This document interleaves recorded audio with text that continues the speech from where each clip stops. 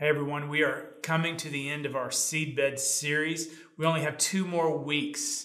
And if you remember, the purpose of this series has been to help us to kind of have a basics of Christianity, to know what the seedbed of our faith is. It's kind of a Christianity 101. And I just want to take a moment and go back to what we've covered already. And if you have missed some of these, you can go back online and catch some of the sermons in this series. But we started several weeks ago with the idea that God is Trinity, that he's best expressed as Father, Son, and Holy Spirit. And the why of that God is a God of love and relationship and wants to be in relationship with us. And then we looked at the Bible, our rule of faith, the inspired word of God, that it contains everything necessary for us to understand who God is, who we are, and about salvation in Jesus Christ. And then the week after that, we looked at the church, the body of Christ, the bride of Christ as it is, and how important it is that the church is active in the ministry of helping people find Jesus, that we are the church. The church is not a building, but we are the church. And then we looked at the idea of holiness and grace. This idea that we have been created in the image of God, and God is a holy God, but because of our sin, we have broken that holiness. But by God's grace, he has given us grace so that we can be holy like he is holy. And then we looked at the idea of heaven and hell, and that we were created for eternity, and God desires for all of us to live with him in eternity. But our destination depends on what leader we follow. If we follow Jesus, we'll end up in heaven. If we follow another leader or follow ourselves, then we won't. And then we looked at the work of the cross a couple of weeks ago and how important that keystone work of the cross is, that it is kind of that central tenet of our faith, that that Jesus died on the cross and for our sins to take our place. And what an important part. And then on Easter Sunday, last week, we talked about the resurrection. And that's the reason we're here. It's the reason you're watching, because Jesus has been raised from the dead. He's now seated at the right hand of the Father. Jesus has overcome death and given us power as well to overcome death. And so that's what we've been looking at throughout this series. And for our last 2 sermons, we're going to be looking at 2 different things, the 2 sacraments that we have as a church, baptism and communion. And if you don't know what a sacrament is, we describe it as an outward sign of an inward grace, something that we do on the outside that is representative of something on the inside. And the church has practiced these 2 sacraments since the time of Jesus. And we call them sacraments because they were instituted by Jesus. Jesus said, "Go and make disciples of all nations, baptizing them in the name of the Father, the Son, and the Holy Spirit." And then when Jesus was at the Last Supper, he said, "Do this in remembrance of me," talking about taking the bread and the cup in communion. But unfortunately, these 2 sacraments, they have been some of the most divisive issues between churches and denominations. And the reason I think it's been so divisive is because Jesus really doesn't give us a lot of steps on how to do these 2 things. There's a part of me that wishes Jesus would have given us a 10-step manual on how to properly do baptism, how to properly do communion, but he didn't. The Bible doesn't give us a lot of details. And if there's one thing I know about human nature, is that we don't like not being in control. We want to control things. And when we don't understand something, when we get uneasy, we want to build rules and laws around it. We like to control. So denominations have come up with different ideas about the proper ways to administer the sacraments. So today I'm going to give you a theological understanding and a grounding for the way Methodists do baptism. That's what we're talking about today, baptism. Is it the right way? I don't know, honestly. Do other churches practice baptism differently? Absolutely. But here's what I do know. All churches that do baptism and communion, they are trying to do the best that they can in the way they have interpreted Scripture and trying to follow Jesus faithfully. I believe that. All different denominations are doing that. Again, the differences come because there isn't a lot of instructions in the Bible for us to hold on to.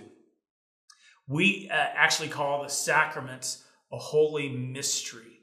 There's a sense in which we can't completely understand them, that God is in control of them, and that's why there aren't a lot of details. We have to have faith. We have to have faith that we're doing what God wants us to do, and that ultimately these sacraments are a gift from God, and we do have to accept them on faith. But I love our theology. Otherwise, I wouldn't be a Methodist pastor, and I love the way we do baptism specifically.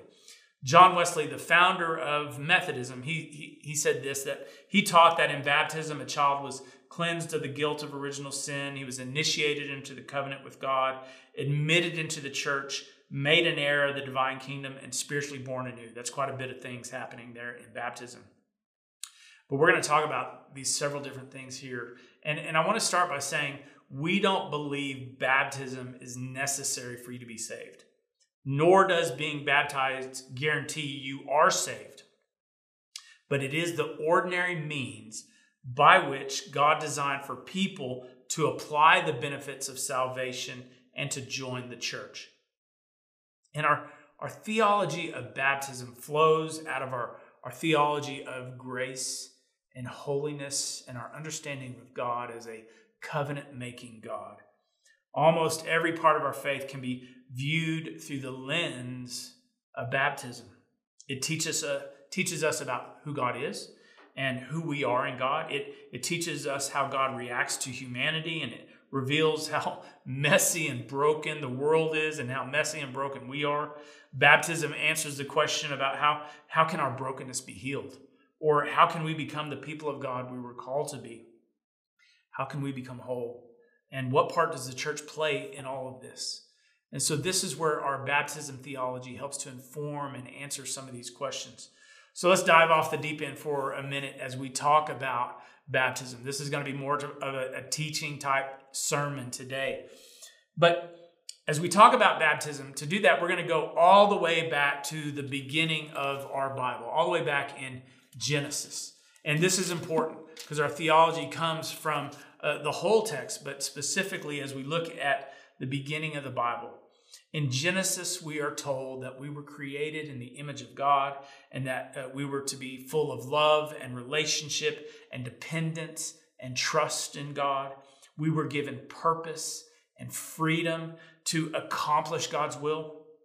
But we decided, right, that we wanted to decide for ourselves what was good and what was evil. And all of us should know this. When it comes to humanity and us deciding what is good and evil and defining what is good and evil, we have a terrible track record. Because of our sin, the world is broken. Because of our sin, we are continually tripping ourselves up and tripping others up. We continually do evil. We have thoroughly messed things up. And because we broke God's law and wanted to do things our own way, our very being is bent toward evil. We call this original sin. That we were born sinful. Before we even did anything, we were born sinful because of the brokenness that we have caused in the world. That our sin separates us from God, and our desire to do our own ways instead of God's ways keeps us separate from God. But even though we abandoned God, and He never abandoned us.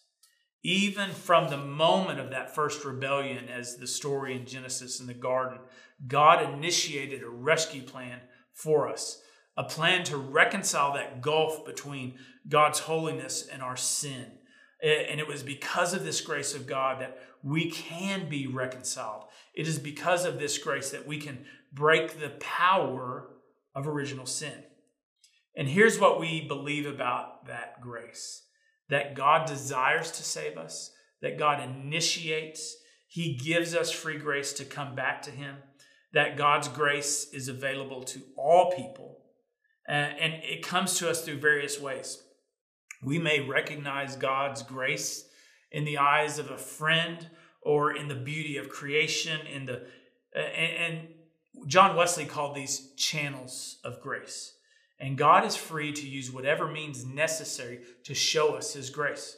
But the church has been given a special responsibility and a privilege of carrying forth God's call to redeem the world. And we see baptism as a means of grace, where we see the work of God in and through us. Baptism, it's not magic, but it can be a powerful way in which we experience the beauty of God's grace in our lives. We believe that in the sacraments, both in communion and baptism, that God is present. And it is the primary way in which we enter into covenant with God. Let me say that again. Baptism is the primary way into which we enter into covenant with God. We believe that God is a covenant-making God. So when we talk about covenant, you probably understand a little bit about what that means, but covenant is an agreement between two parties. I think the best image we have of covenant today is a marriage, where a man and a woman come together, they join together in covenant to be husband and wife. And this is kind of the image that we have of God being in covenant relationship with us. And so the Bible has many different covenants that we see where God initiates the covenant, but there are 5 major covenants in Scripture. And we're going to kind of step back and talk about these covenants for just a second, because they help inform our theology of baptism. And so, and we even see some of these covenants in our baptism ritual. So it starts with the first covenant that God makes is with Noah. After the flood, God puts a rainbow, the sign of the covenant. And he says, I will never destroy humanity by water, by flood again. And so it was initiated by God. The second covenant is what we call the Abraham covenant, where God chooses Abraham and he sets his family apart and says, I'm going to bless you to bless the whole world. And the third covenant is the covenant of Moses, or the covenant of Israel, where God takes the nation of Israel out of slavery in Egypt, and he gives them the law, the scripture, and he makes covenant with them. And he says, I'm going to be your God again, and you're going to be my people, and I'm going to bless you again so that you can bless the whole world. And he gives that covenant, and he's going to give them the promise of a new land as well. And then that fourth covenant is the covenant of David, King David, where God tells David and tells the people of Israel that there will come a future king that will be in the line, in the lineage of David, and he will rule on his throne forever. And then that last covenant is what we call the new covenant, or the covenant of Jesus, where Jesus comes, and truly Jesus fulfills all these other covenants in ways that we can't even imagine. But in all of these covenants, who is the one initiating the covenant? It's always God. God is the one who initiates the covenant. God is the one who seeks after us before we seek after him. And we're going to return to these in just a moment. But because God is the initiator, we believe that you only need to be baptized once. That one baptism is all we need. We say that God got it right the first time. And now other denominations say that you have to be rebaptized to join their church, but Methodists don't. If you came to join our church and you were already baptized somewhere else, we would accept your baptism. You still have to make vows of membership, but we would say that baptism was effective already. We don't re-baptize people either. But in all churches, all denominations, you have to be baptized to be a member of that church. That's the same wherever. Because baptism is a sign of being a part of a covenant community. And so we see that in these covenants. Now, we do allow you to remember your baptism and even to use water to remember your baptism. Now, in the past, I haven't done this very often, but I've done it quite a bit recently. And I think it can be a powerful moment to remember your baptism. So even today, I would invite people, if they want to remember their baptism, I would sprinkle them or even immerse them. Now, I'd tell them, I'm not baptizing you. God got it right the first time, but I want you to remember and recommit your life to Christ. And that's always an important thing, to do a recommitment to God. So in other denominations, when it comes to baptism, you have to believe and then you're baptized. So they will only baptize adults. In our theology, baptism is about covenant first, and it's about God initiating. So belief is important, but covenant comes first. then we are called to respond to the covenant that was placed on us. So we will baptize people of any age, infants, teenagers, adults, it doesn't matter. We'll baptize anyone of any age. And we will sprinkle or pour, or we'll even immerse. We say it doesn't matter how much water is used, but water is important. It's the symbolic part of baptism. In fact, we say that baptism is both by water and the Spirit, the Holy Spirit. Both are involved in the act and the sacrament of baptism. As I said before, it is an outward sign, the water, of an inward grace, the Spirit transforming, renewing. Make sense? So back to covenant for a moment. Our baptism theology flows out of our covenant theology of God. And specifically, I want to look at this covenant that God made with Abraham. Here we see God taking a person, taking him from his land, taking him to a new land, promising him that he is going to be the father of many nations, and that out of him and the family he creates and the Jewish people, that he is going to bless them in order to bless the entire world. We are a part of that covenant that God initiated with Abraham. And you remember what God told Abraham? He said, I'm going to bless you. I'm going to give you a new land. I'm going to be with you. I'm going to walk with you. And that's the same that we see in baptism. We are indeed inheritors of this covenant. We have been blessed to be a blessing. God initiated this covenant with us. And what was the sign of the covenant with Abraham? I don't know if you remember, but this is back in Genesis where God makes a covenant with Abraham. He gives Abraham a sign of this covenant. And that sign was circumcision, that all males would be circumcised. And at that point, he was circumcised as an adult. But from then on, every infant, every baby would be circumcised on the 8th day after they were born. Even Jesus was circumcised on the 8th day after birth. And it was the sign of the covenant that this person is marked by God, a part of his covenant community. Now, did that child have any say in that? No. But the community, the Jewish people, all of them together said, we are going to raise this child in this covenant so that this child could accept the covenant placed on them as a child. And so we see that. They were circumcised, but when the child turned about 12 or 13, they would go through a bar mitzvah if they were a male, or a bat mitzvah if they're a female. And that's when that child would basically confirm that covenant that was placed on them. They would study the law and they would stand before the whole congregation and say, yes, I am accepting this covenant that was placed on me at birth. And so we see baptism in the same way. It is a sign of being under his covenant. So God is the initiator. And then, so if we baptize an infant, that covenant is placed on him. Now that child has to make a public profession at some time during their life. That's important because, again, baptism doesn't save you, but it's a sign of being under God's covenant. It's a sign of being part of a community of faith. And that's where we take a lot of our theology on baptism. It goes back to this idea of God making covenant with us and giving us that grace and guiding us in holiness. And I want to just say a word about, especially about infant baptism. In some denominations, they christen children, and it's more like a dedication. We do not christen children. We baptize children, just like adults. There's no difference. The only difference between a baptism of an infant and a baptism of an adult is that for the baby, a parent or someone in the church has to say the answers for them. But they're saying, I'm going to raise this child within the covenant community. And then when that child again gets to age 12 or 13, we take them through confirmation, which is a time where they make a public profession of faith and they accept their baptism that was placed on them as a child. And because of this idea of baptism being a covenant, baptism is always a public event. We don't do private baptisms. Typically, we do baptism in the worship service because it is the whole community coming together to do this baptism. It's never just between you and God. It's a community event. Both baptism and communion are a community event.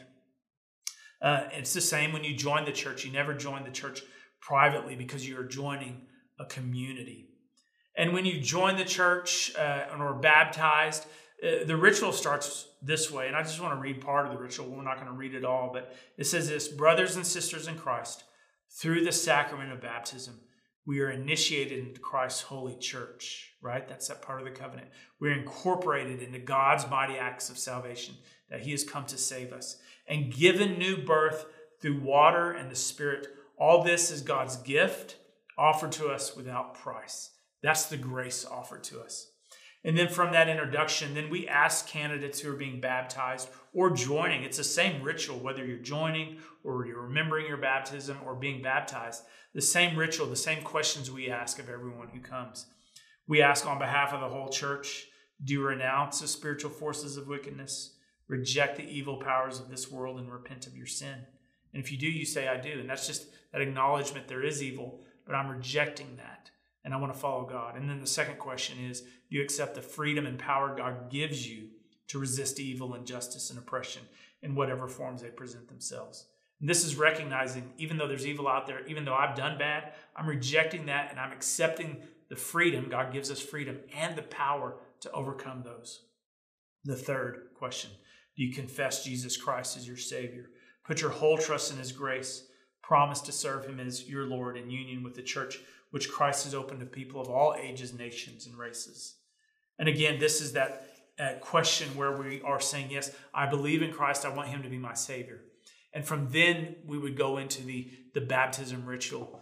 What I love about the baptism ritual, whether you're sprinkling or pouring or immersing, that image, especially in immersion, you're going down and you're dying to yourself.